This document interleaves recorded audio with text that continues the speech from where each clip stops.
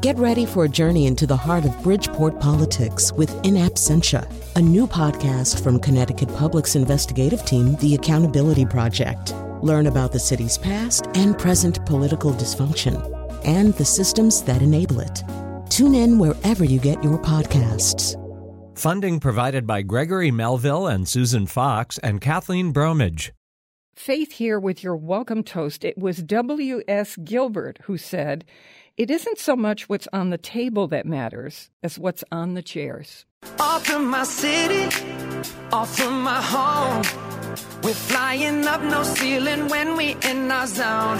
I got that sunshine in my pocket, got that good soul in my feet. I feel that hot blood in my body when it drops. It's great to have you joining the party on the Faith Middleton Food Schmooze, inviting you to eat, drink, and be merry with us. We're at the Big G Gateway Community College in downtown New Haven in our culinary studios, part of their culinary department, 5 giant kitchens. You know the drill. We have coming up how to do an enchilada bake for a huge crowd. I mean, if you want to feed 30 to 130, we're going to tell you how to do it. And this recipe is really, really delicious. Plus, we're going to do the history of soda with flavors that I don't think you're going to believe. We're going to get to that in just a second. And with my treasured food buddies, senior contributors Chris Prosperi, Alex Province, senior producer Robin Doyen-Aiken. Hey, everybody. Hey, Faith. All right, here we go. Flavors of soda have gotten so amazing. I don't know if you've seen this. I don't think I've had a soda in about 10 years. It started to be this thing. I got very freaked out about health and then calories and whatnot. When I read about some of the history of soda, and I found the guest we're about to talk with, I thought, I'm going to get a whole bunch of these sodas and try them out. And I think you're going to want to also. No matter where you are on the health spectrum, soda is still one of the most popular drinks in the world. The question is it an urban legend about Coca-Cola and cocaine? Remember that used to be that whole thing. What's the oldest American soda company? If we look across the world, how out there do these flavors get? Now, try and imagine some of that. I bet I'm going to surprise you. We're going to talk with the guy who knows almost everything about the history of soda, John Neese. He's in Los Angeles, so we're on the phone. He's got a shop, and he ships every imaginable soda flavor from his online store called Soda Pop Stop. John, welcome to the Food Schmooze Party. Well, thank you very much for asking me to join you. It's a pleasure. So to start with, is it true what they say that colas started out having cocaine in them and were kind of pharmacy related? Is that true? Oh, that's absolutely true. They were pharmacy delivered, and that's why soda fountains started in pharmacies. Wow. And if you notice, Coca-Cola took cocaine, the colas, out of their soda the year before I guess it was the Food, Drug, and... FDA, Food and Drug Administration. Yeah, the year before. The question to ask is not that they did it, but why did they do it the year before? Okay, so... And what did they do with it? Was it it had to be a pharmaceutical... It had to be a pharmaceutical thing. Did they put cocaine in the soda as a pain reliever? They did not put it in. It was part of the leaf. Oh, I didn't understand that. It was right in the leaf. In the early 1900s, they did take the cocaine out of the leaf. Yeah, right, There was okay. no reason to have it in soda. Okay. I remember I have a sign, actually, from the old Coca-Cola company that says the ideal brain tonic. Pick me up. Well, early on, there was all kinds of things. Like there was 7-Up originally had lithium in it. Wow. Really? Wow. Oh, yeah, everybody was really happy. We had a much happier country back then. Let's all drink soda. Bring in the 7-Up, people. Okay, so first of all, what's going on with you and soda? How did this begin? Well, I tell the story that we were a little tiny Italian grocery store. What had happened was that the big chain stores bought the distribution channels for the independents. Then you couldn't compete anymore, and they were putting all the little independents out of business. So we were going broke, and we were looking around for something to do, and we decided on sodas. And, If you were buying a beer, you'd have to be 21 in California. But with a soda, if you could reach the counter and you had your money, you could buy it. Yeah. We should remind people that you're speaking to us from your store in L.A. How about the oldest American soda company? Because they're all over the world. Oh, my goodness. There was lots and lots of old soda companies. You know, Dr. Brown's was, 1865, something like that. Verner's started about the same time. The fellow in Detroit, he put his ginger in a keg and went off to war, and when he got back, he made a soda with it. So you have all these old companies right around during the 1860s. So when I was doing a little research in preparation for this, I came upon a factoid online. It said that Dr. Pepper is the oldest American soda company. Their first bottlers started bottling in 1891. They're not the oldest soda company. Dr. Brown's was older, from New York. Verner's was older. There's been different soda companies, a lot of them that started up in the 1860s, 1870s, that are still around. John, one of the things I did was go online, and honestly, it was hours and hours and hours. I was starting to have so much fun, and I couldn't believe the list I was compiling of soda flavors. Here's what I found. Pickle juice soda. No way. I found gum soda, ranch dressing soda, a bacon, chocolate bacon. These are both sodas. There's a sweet corn soda, peanut butter and jelly soda, a lavender soda, onion soda, curry, cucumber, banana, milk soda, buffalo wing soda, a key lime pie, and my favorite of all time is poutine. Ooh. I can't believe that there is a poutine soda. I can't even imagine what flavors they're putting in there. That's French fries and gravy? And normally, but how would they make that? John, do these flavors surprise you? No, they don't surprise me. But bacon and things like that, you'll buy them like one time and you'll say, okay, I tasted it, that's enough.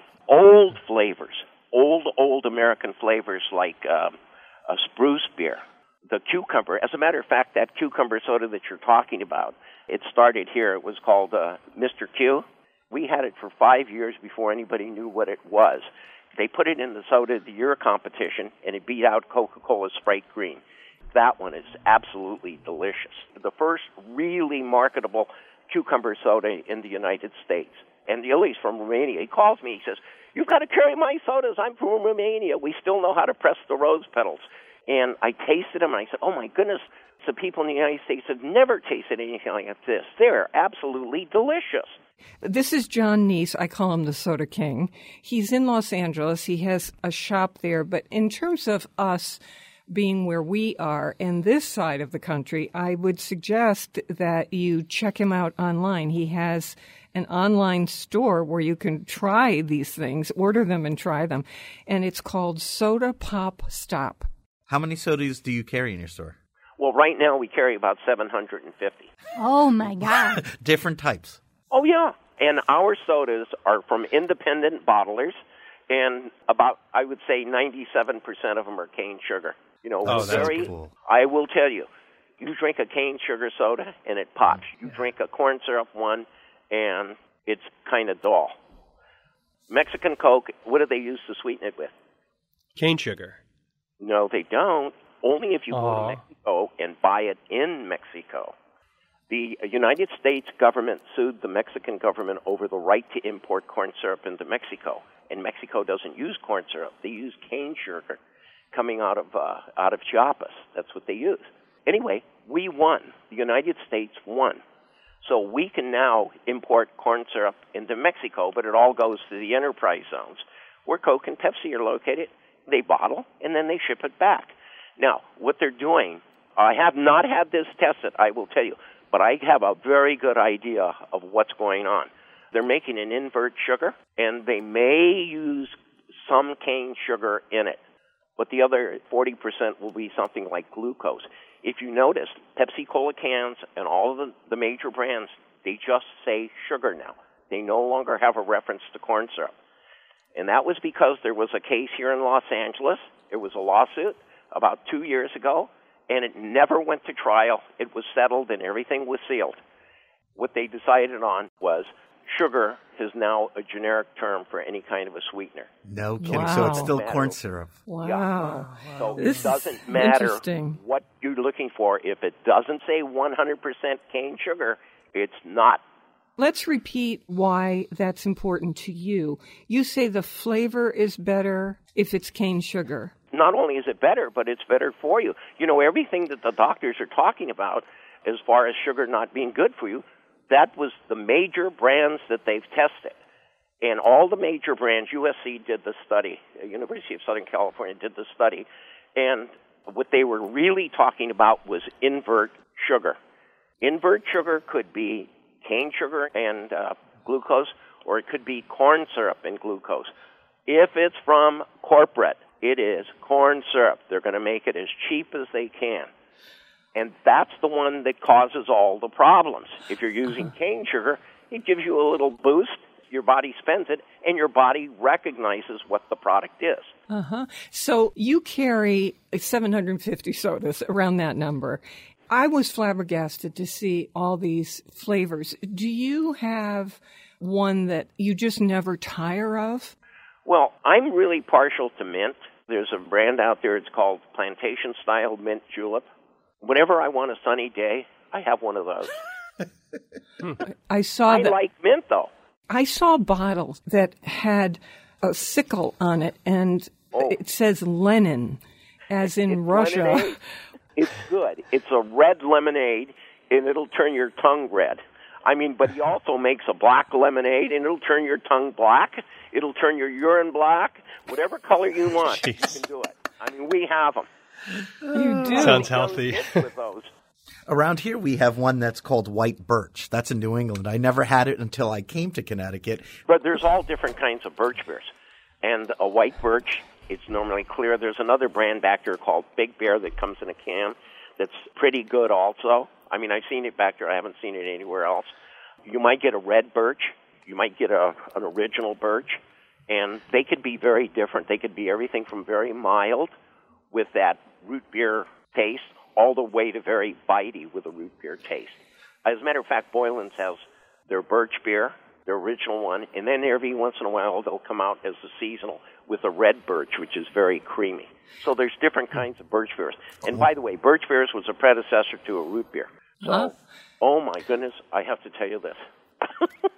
Had you have Fenneman's old-style English root beer on the shelves? Well, when they arrive, make sure you try it. Everybody who's old enough to remember Hires root beer, try it. Number one, root beer is only made in the United States. Everything else around the world is not a root beer. It's a sarsaparilla. Well, they make this old-style English root beer. That's how it's labeled. And I tasted it, and I went, oh, my goodness, this reminds me of the style that Hires root beer originally was. Today, if you can find Hires, it is not Hires. It is sweet, creamy, and flat. I just wanted to throw that in there if anybody's been looking for Hires root beer. So, Alex, if we could get our hands on that Fenneman's root beer, imagine the dark and stormy cocktails that would make. Oh, yeah. No. No? If you're gonna do dark and stormy, you don't need root beer. You need ginger beer. Well, I'm thinking, though, that it would be a really interesting alternative to ginger beer. We make them with ginger beer all the time. This would be kind of interesting. Okay. We're inventing. Yeah, we'd like to do that. Okay. Wait till you see our soda. Okay. I'm wondering if you do soda tastings the way that if you went into a wine shop, you would have a wine tasting. Can people sample these 700-plus sodas? It's something that we don't do every year. We do it every once in a while. This is John Neese, and he has a shop in L.A., and since we're where we are, I'm letting you know that he has an online store where you can just order about every imaginable kind of soda. He has 750 in the store, and it's online at Soda Pop Stop. John, I want to do something. I'd like to invite people who are listening right now to us to get on Facebook with us and Tell us what soda you remember, or if you have an unusual one, or maybe you even make your own at home. We'd love to know about that, because think of what you can do when you hear this list I've been talking about. Pickle juice, gum, ranch dressing soda, buffalo wing soda, and on, even a poutine soda. So what are you doing? That's Faith Middleton Food Schmooze on Facebook. We'd love to hear from you, and we'll talk back and forth, because I remember something called checkerberry. You might remember that, too. That's for Connecticut people. John Neese, thank you so much for being on the Food Schmooze with us. Oh, you're very welcome, and thank you for asking me to join you. Thank you, Soda King. Take care. Don't forget, we're going to talk with you about our enchilada bake, how to do this and to feed a crowd, whether it's 30 or 130. I'm serious. We're going to tell you how to do that big an enchilada bake. More mouth-watering conversation and fun ahead on the Faith Middleton Food Schmooze, and I hope you will make a charitable contribution to feed the hungry. We're online now at foodschmooze.org, and we'll be right back. Life hands you lemons, then sell lemonade. It's the choice we made. So I'm gonna sell soda pop. I'm gonna sell soda pop. I'm gonna sell soda pop. I wanna sell soda pop. Soda, Yoda, about you up.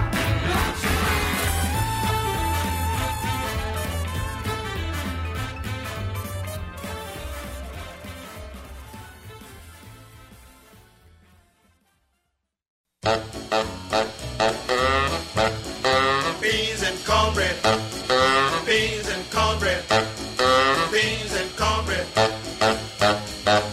Beans and cornbread had a fight. Beans knocked cornbread out of sight. Cornbread said, now that's all right. Meet me on the corner tomorrow night. I'll be ready. I'll be ready tomorrow night. I'll be ready. I'll be ready tomorrow night. I'll be ready. I'll be ready tomorrow night. That's what Beans said to cornbread. I'm Faith Middleton, and wanted to let you know you can sign up for our podcast once, and then it comes to you, means you can listen on your schedule. About a zillion people do that. So just go to foodschmooze.org to sign up for the podcast, or just type in Faith Middleton, and everything will come up. Okay, here we go. I'm with my treasured food buddies, Chris Prosperi, chef and co-owner of Metro Beast Restaurant in Simsbury, Connecticut, one of our wine brokers, and a big food guy, Alex Province. He's in a studio in Phoenix, KJZZ. Mark Raymond is away, Robin Doyanakin, of course, our senior producer. I wanted to share a couple of emails with everybody, so jump in and respond to these. And we've got a little phone call coming up with someone who is with an organization doing something that is so good. It's such a good idea. And then we've got a cookbook called Extra Helping. And these are recipes for a sense of community and caring. All that stuff is on the same theme. So we get so many emails, and we love to get them. And here is one from Gina Giuliano. And she says, I listen to your show every week. I hear you talking about gluten-free options, buying and eating locally. My husband and I own a small business making black garlic. They also make barbecue sauce and spice rubs and stuff. But I was so interested in this black garlic. Everything they make is gluten-free and vegetarian, and they're in Meriden, Connecticut. They make it in small batches by hand, everything. We hear about this, and I guess people really love their barbecue sauce, which their grandfather started making in 1932 in Kansas City. But this black garlic, we should explain what it is. This is Mac Brothers Gourmet Foods in Meriden, Connecticut. You just look them up online, and you'll see their barbecue sauce, spice rubs. But the black garlic is so interesting to me, and we tried it with a bunch of different things. Let's talk, Robin, because I know you really liked it too. Let's talk about how they do it. So there is a very special process to make black garlic. Now, black garlic is not a thing that grows in the ground. It is not a relative of other garlic. It is simply regular garlic that has been slow roasted for 44 days in a special kind of like garlic roaster. And it's really, seriously, more than a month, they roast garlic so low, and it turns black and develops, you almost think it's another variety or something, this flavor. Yes. And it's, some people will say that whatever those health things are in garlic are called, I forget. They increase with such slow roasting over time, they claim. I don't know. But all I know is it is, in Asian food, they use a lot of black garlic, and you'll see it in many dishes. You just don't recognize what's making that flavor. Is it soft, or is it still like a clove? It does turn very soft. It's almost like a creamy, melty kind syrupy, of. Like almost. when you roast your own garlic in the oven. Yeah. And it's spreadable. Spreadable. It's like that. Yep. And it's very earthy. Yeah, hints of like balsamic, maybe tamarind, right? A little acidic but sweet. Oh, it's something. It's if you never had it, it's definitely worth getting. I didn't know there was people in Connecticut making it. But I know. Boy, yeah, if you can get your hands on it, it's definitely worth it. So what do you do with it? What's the easiest thing to do? Mashed potatoes. Oh, yeah. Anything. God, anything. You can smear it on fish. Toast. We put it on some chicken. Yeah. It would be good in sauces. So you can find these folks online at Mac Brothers, M-A-C, by the way, macbrothersgourmetfoods.com. And they're right in Meriden, Connecticut, and you can try any number of their products. But anyway, thank you for writing in. Thank you for bringing us the black garlic for us to try. Yeah, thanks for sharing. Yeah, really, really good. Literally. Okay, so we've got some more emails to share with you. But we're going to place a phone call right now to Sarah Leathers, who is founder and CEO of something called Healing Meals Community Project. When this first arrived, I thought, what's this? And so Robin and I were looking at this, and we said, oh, this is a great organization. And they've teamed up with Whole Foods Market as a partner because Whole Foods wants to help Healing Meals. Listen to what they do. Sarah, are you on? I am, yes. Hi, welcome to the show. Thank you so much, Faith. Okay, so explain to us, if you would, what Healing Meals does as a community project. What's your purpose? We are a nonprofit. We actually have a dual mission. We provide organic meals to families who are going through a health crisis. We actually serve everybody in the family for free for 14 weeks. And each week, every family member receives 5 meals. And those are delivered by our volunteer delivery angels. But the other side of the work that we do is those meals are prepared by high school youth who come into our kitchen every week. They learn about healthy eating. They learn about communication skills and leadership skills. But more importantly, they learn how good it feels to give back to their community. And where do you do this? What towns do you serve? Our kitchen is located at Our Farm in Bloomfield. It's a 4-H farm. It's a 125-acre farm in Bloomfield. But from there, we deliver really 45 to 50 minutes in any direction. So we're in about 45 towns right now in Connecticut. Wow. And what would be an example of a particular health crisis? And give me an example of a meal. Sure. Most of our clients are dealing with cancer. But that being said, we have people who are coming out of the hospital with a situation where they can't get a healthy meal on the table for themselves or their family. We have people actually who maybe have a chronic condition that's a flare-up.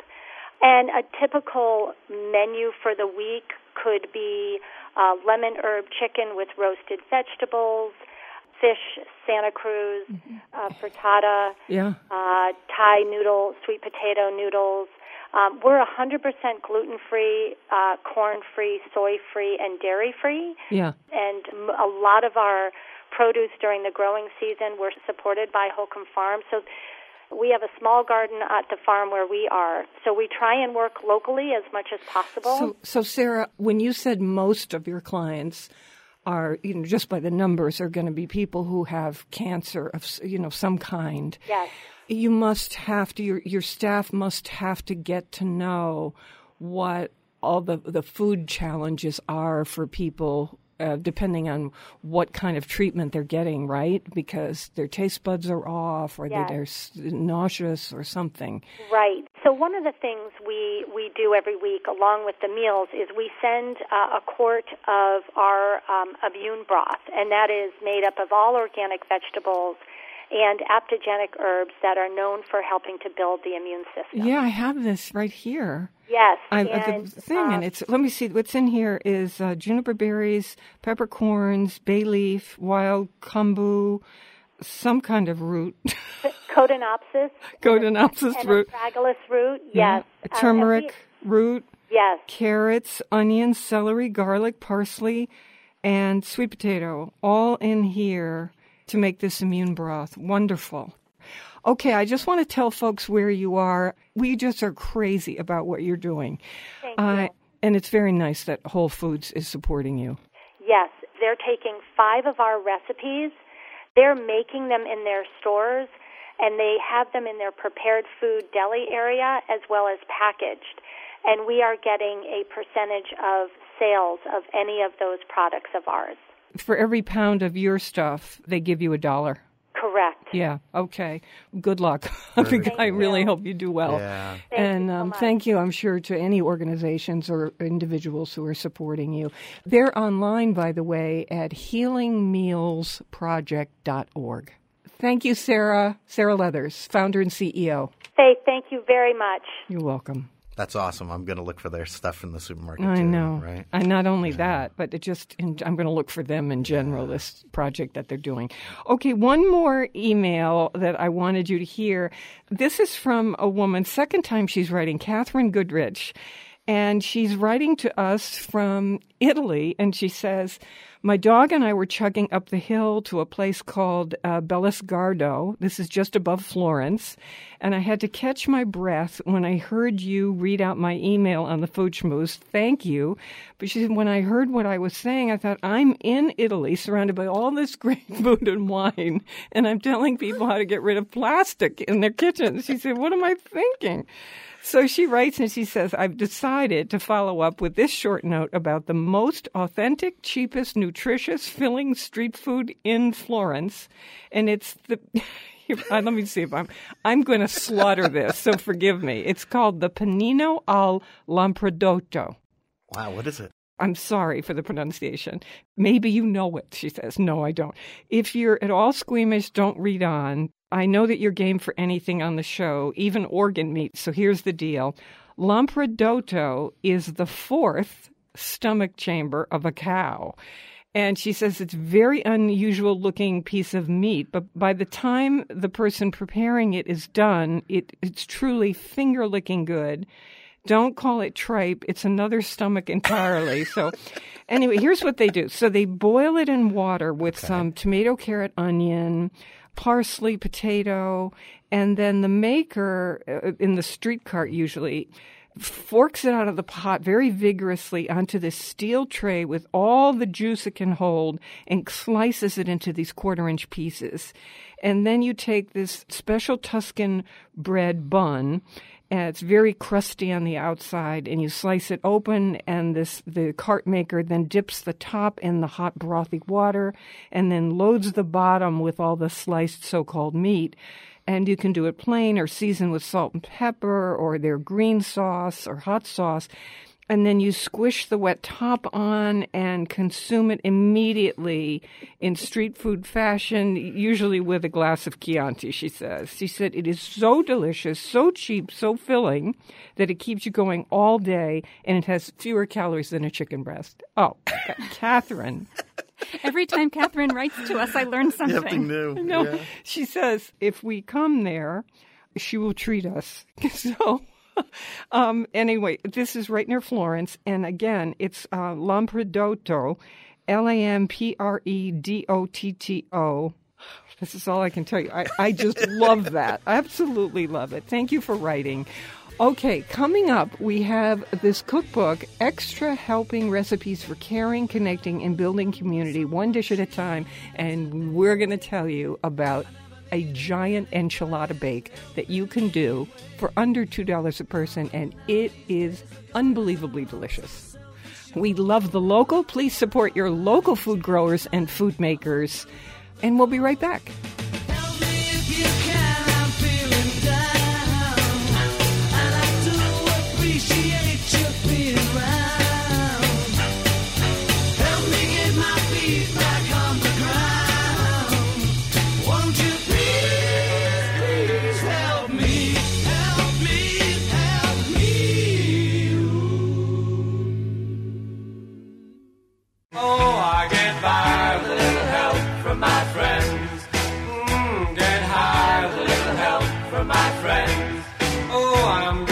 by with a little help from my friends.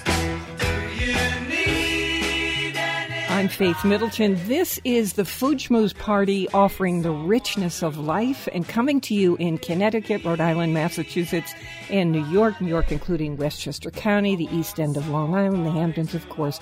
The senior producer is Robin Doyen-Aiken. To hear the show on Connecticut Public, it airs Thursdays at 3 and 9 and Saturdays at noon. And you can, of course, talk with us on Facebook. We want to know about your interesting soda flavors, ones that you've tried and thought were either amazing or not so amazing. Maybe ones you're making at home yourself. Faith Middleton Food Schmooze on Facebook. Okay, I've been waiting for this. You probably know, if you listen to the show more than once, I love lemon stuff. So I love lemon zest, preserved lemon, lemon juice. And I kept laughing when I was reading this cookbook, which I appreciated very, very much. It's called Extra Helping, and you'll understand that title in a minute. These are recipes for feeding friends, community workers you appreciate, volunteers, people who are grieving. I cannot tell you how many recipes in this book have some part of a lemon in them. I can't tell you how many. And I burst out laughing. The author, Janet Rich Elsbach, is our guest. She lives in Massachusetts, graduated from Stanford University, has a master's in education from NYU, teaches writing to adults with developmental disabilities. I just like that bio. That's why I put this in. And her blog of recipes for what I say, messy lives is called A Raisin and a Porpoise. Janet, welcome to the Food Schmooze Party. Thank you so much, Faith, and thank you for that great introduction, which is making me laugh. I was speaking with someone the other day, and we agreed that it probably should just be called The Book of Lemons, because I'm also a big believer, obviously, in the power of the lemon. Yeah, I'm with you 100%. And then I started, if there was not lemon in something, I thought, how could we introduce lemon into this thing? How can we get a little lemon involved? Well, we made something from the book. By we, I mean Chris Prosperi. We want to talk about that with you in just a second, but what made you turn to this idea? The topic appeals to me because I think we live in a time where there's so much division and so much isolation and so much paralysis around what is the right thing to do. And for me, food is the one universal. Whether it's a difficult experience or an illness or just a weekday, you ate something. So it's a very natural way for people to reach towards each other. And I dip around into various cultures intentionally because I think it's a very simple and accessible way for people to develop compassion across all kinds of lines. If you're eating the comfort food of another country, you're developing a really innate sense of what life is like there and how it compares to your own. As we get into some of these recipes, all of us feel compelled to call up people who are in some situation. And if it's a difficult one, to say, what can I do? Which really puts the onus on that person, because the last thing they want to think about is prioritizing what you can do for them. So there's this idea of just bringing food. The worst case scenario would be that you bring something that someone can't eat. That, to me, that's the worst thing I can think of that could happen when you make food for somebody else. And even then, you've demonstrated to the recipient that you were thinking about them for the whole time, that it took you to think of what you were going to make and go to the grocery store and go to your house and put it together and pack it up and bring it over to them. Odds are pretty good they'll be able to find someone who can eat whatever it is. Let's start with, and thanks for letting us put these 3 recipes on our websites, foodschmooze.org. This wild rice soup, I thought, well, that's comforting. And, wild rice is good for you, and there's something chewy in there, so you feel comforted and filled up.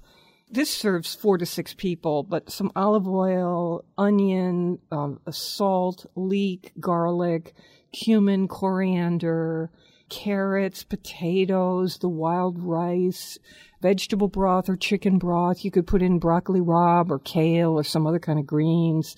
And you make these little meatballs or unmeatballs for the vegetarian people. But that would be a nice thing to bring to somebody's house who needs feeding for any particular reason. Yeah, I love that soup because I find food for grieving people, it's a very particular kind of thing you want to offer. And I know from personal experience, you're not necessarily interested in eating. So something needs to be enticing, but it shouldn't be so luxurious or so fancy that it's kind of off-putting. Pleasure is a little bit uncomfortable in those situations. So the soup has just about everything you need to keep a person going. It has, like you said, it has the sort of health-giving whole grain properties of the rice and some greens, and it's warm and it's soothing, and it seems to me like it's just interesting enough to entice somebody to eat without putting them off. Mm-hmm. That's interesting. There's the recipe I'd mentioned, which is the great big enchilada-ish bake. It's just a terrific, tasty recipe, and you say that you can scale this for 140 people and do it for under $200. It's like $1.40 a person. It's so little. When you tasted this, would you have said that this was an inexpensive dish? No. It has a luxury kind of, I loved right? it. Yeah, and you went back for more. I had 2 giant helpings. So you do this. Only 10 more to go. Yeah, this basic and don't put it past me. This basic enchilada thing, and then the filling. This serves 20, and by the way, you can freeze a whole bunch of this. Yeah, okay. And I would make a big batch of this because you're going to love it. You get some things together. First, you need some buttermilk and some eggs, tortilla chips and some cheese, and the round corn tortillas. Have that ready, and then you move on to making your filling. And the filling comes together really quick once you have your ingredients done. It's drained beans. I used pinto beans. Ground beef or turkey. I used beef. Cumin, frozen corn, little cans of the roasted chilies. Green chilies. Yeah, green chilies, which, again, so easy. A jar of salad olives. Those are the ones that you put in the martinis, right, with the little pimento into. Some cooked potato, diced up cooked potatoes. Again, get all this done ahead of time, and some fresh cilantro. Once that's all cooked, it just goes in a bowl and gets mixed together, put on the side. Then you're going to make your sauce. Make a lot of this because we were dipping the chips in this as we were putting them together, and we wish we made more because it's a great dip for the chips too. And the sauce is just some onions, garlic, cumin, ancho chili powder, tomato paste, a can of the fire roasted ground up or chopped tomatoes. This was a great addition. Some coffee. A little bit of brewed coffee goes in it. Oh. Instead of lemon, she uses lime in this one, but boy, it gives it a little zip. So sneaky. Yeah, a little maple syrup, chicken broth, salt, and fresh cilantro. Simmer it for 10 minutes. Boom, put it on the side. And it seems like it's a lot of work, but you're going to make a ton of this, so it's worth every bit when you get to the end.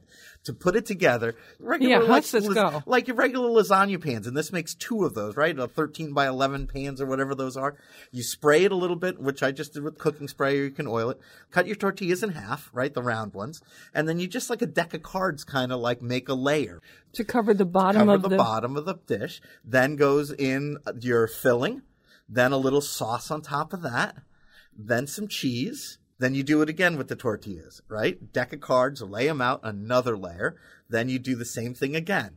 Filling, sauce, cheese, and then this is where We're it gets at the top really, now. Yeah, now you're at the top. If there's a genius part of this recipe, this is it. Take your eggs and your buttermilk, you whisk them together, and you pour that over the top. You kind of let it seep in the ends, around the edges, and then you go back to your tortilla chips, bang them. This is actually the most fun part of it, because you get to crust the tortilla chips in the bag.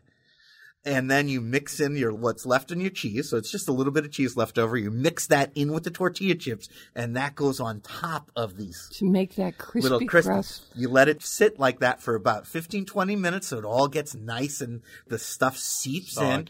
Yeah, and then you bake it. And oh my gosh, it's like a custard that comes together in this with the sourness of the buttermilk, the little zing from those olives.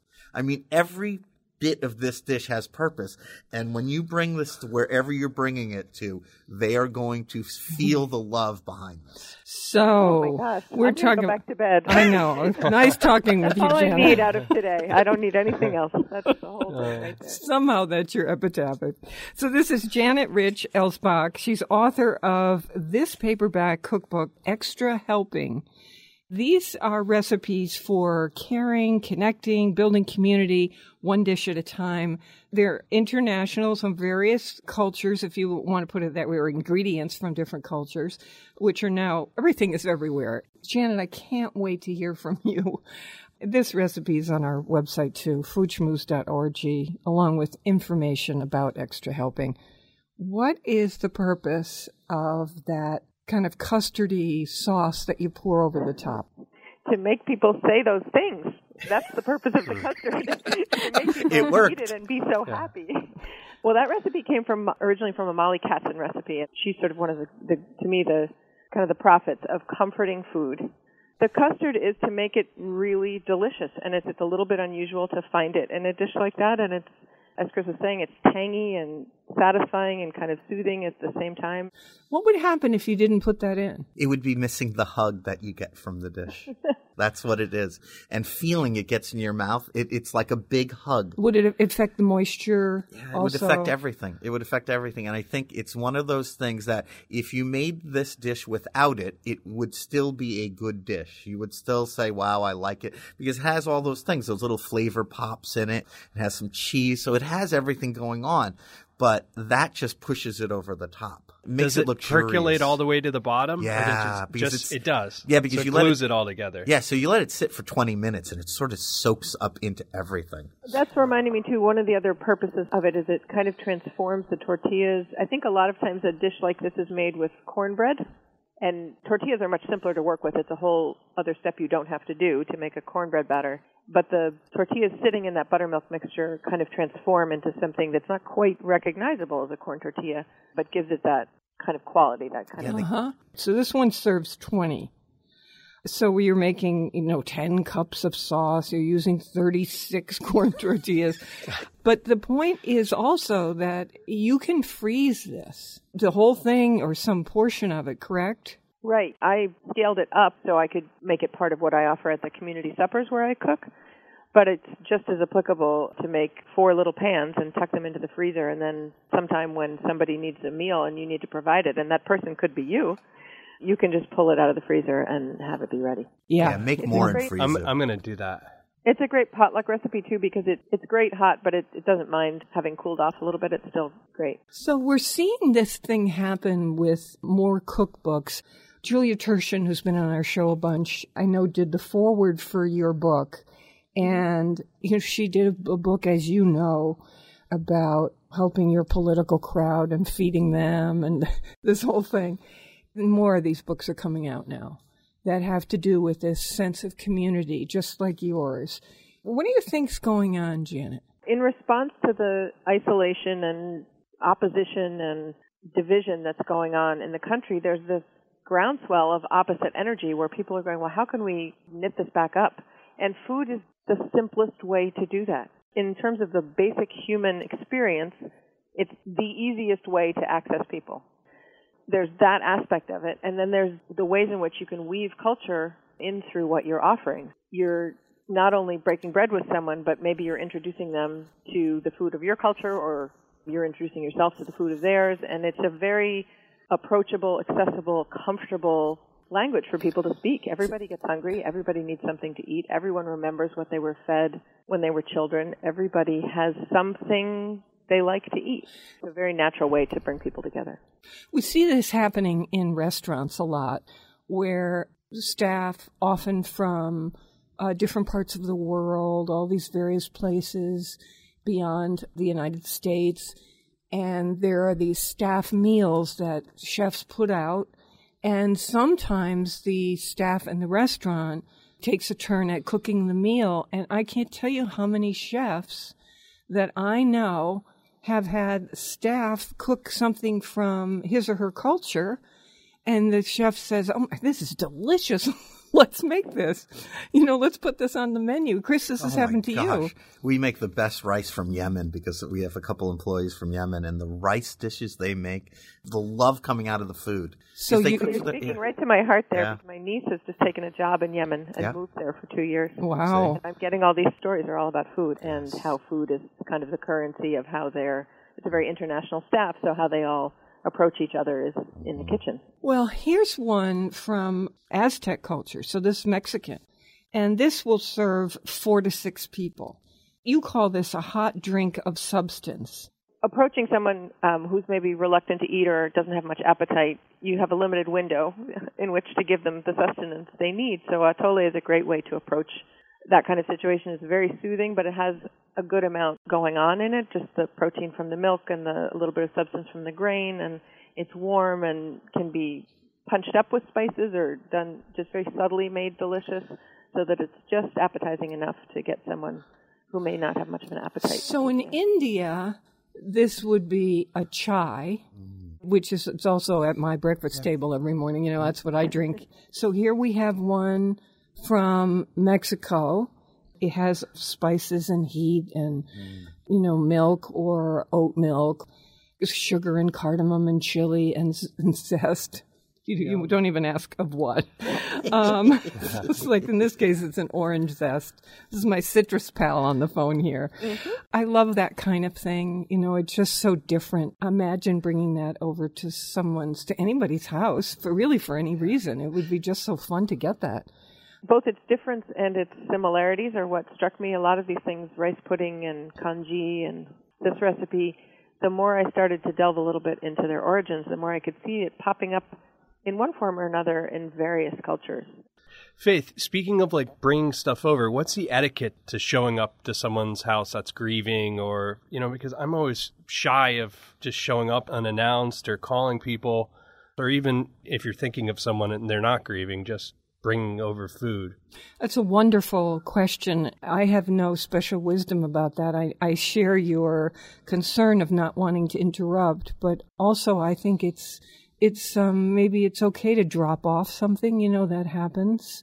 People stop by and say, I don't want to take a minute of your time thinking of you, leaving this for you. What do you think, Janet? You're right on the money there. That I always say that the most important thing, other than cooking skills, which are kind of secondary, the most important thing to bring to something like that is a little bit of curiosity and not a lot of talking.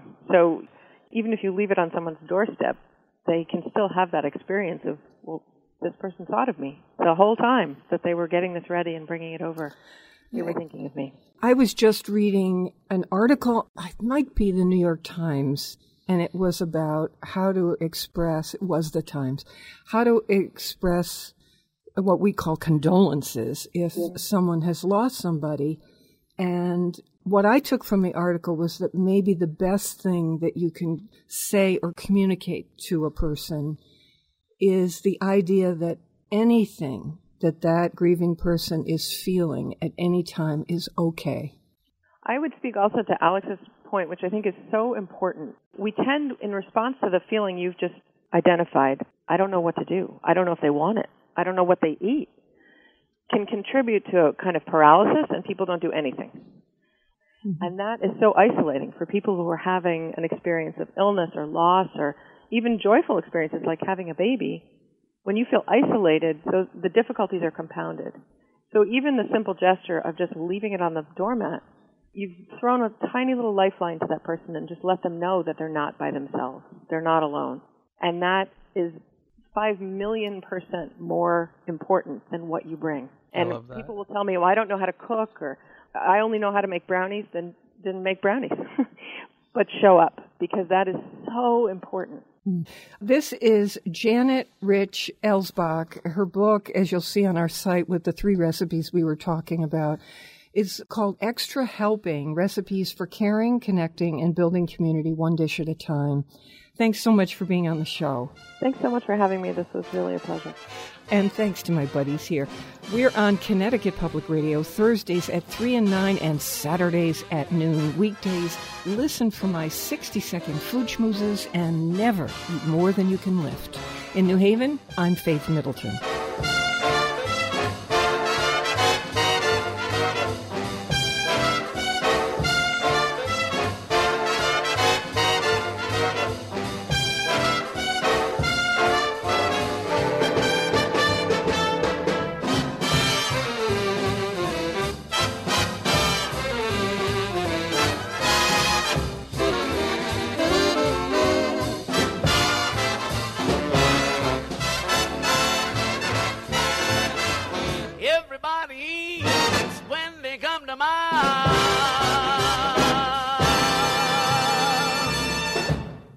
Hey, don't want the party to end? Well, neither do we. Talk with us anytime online at foodschmooze.org.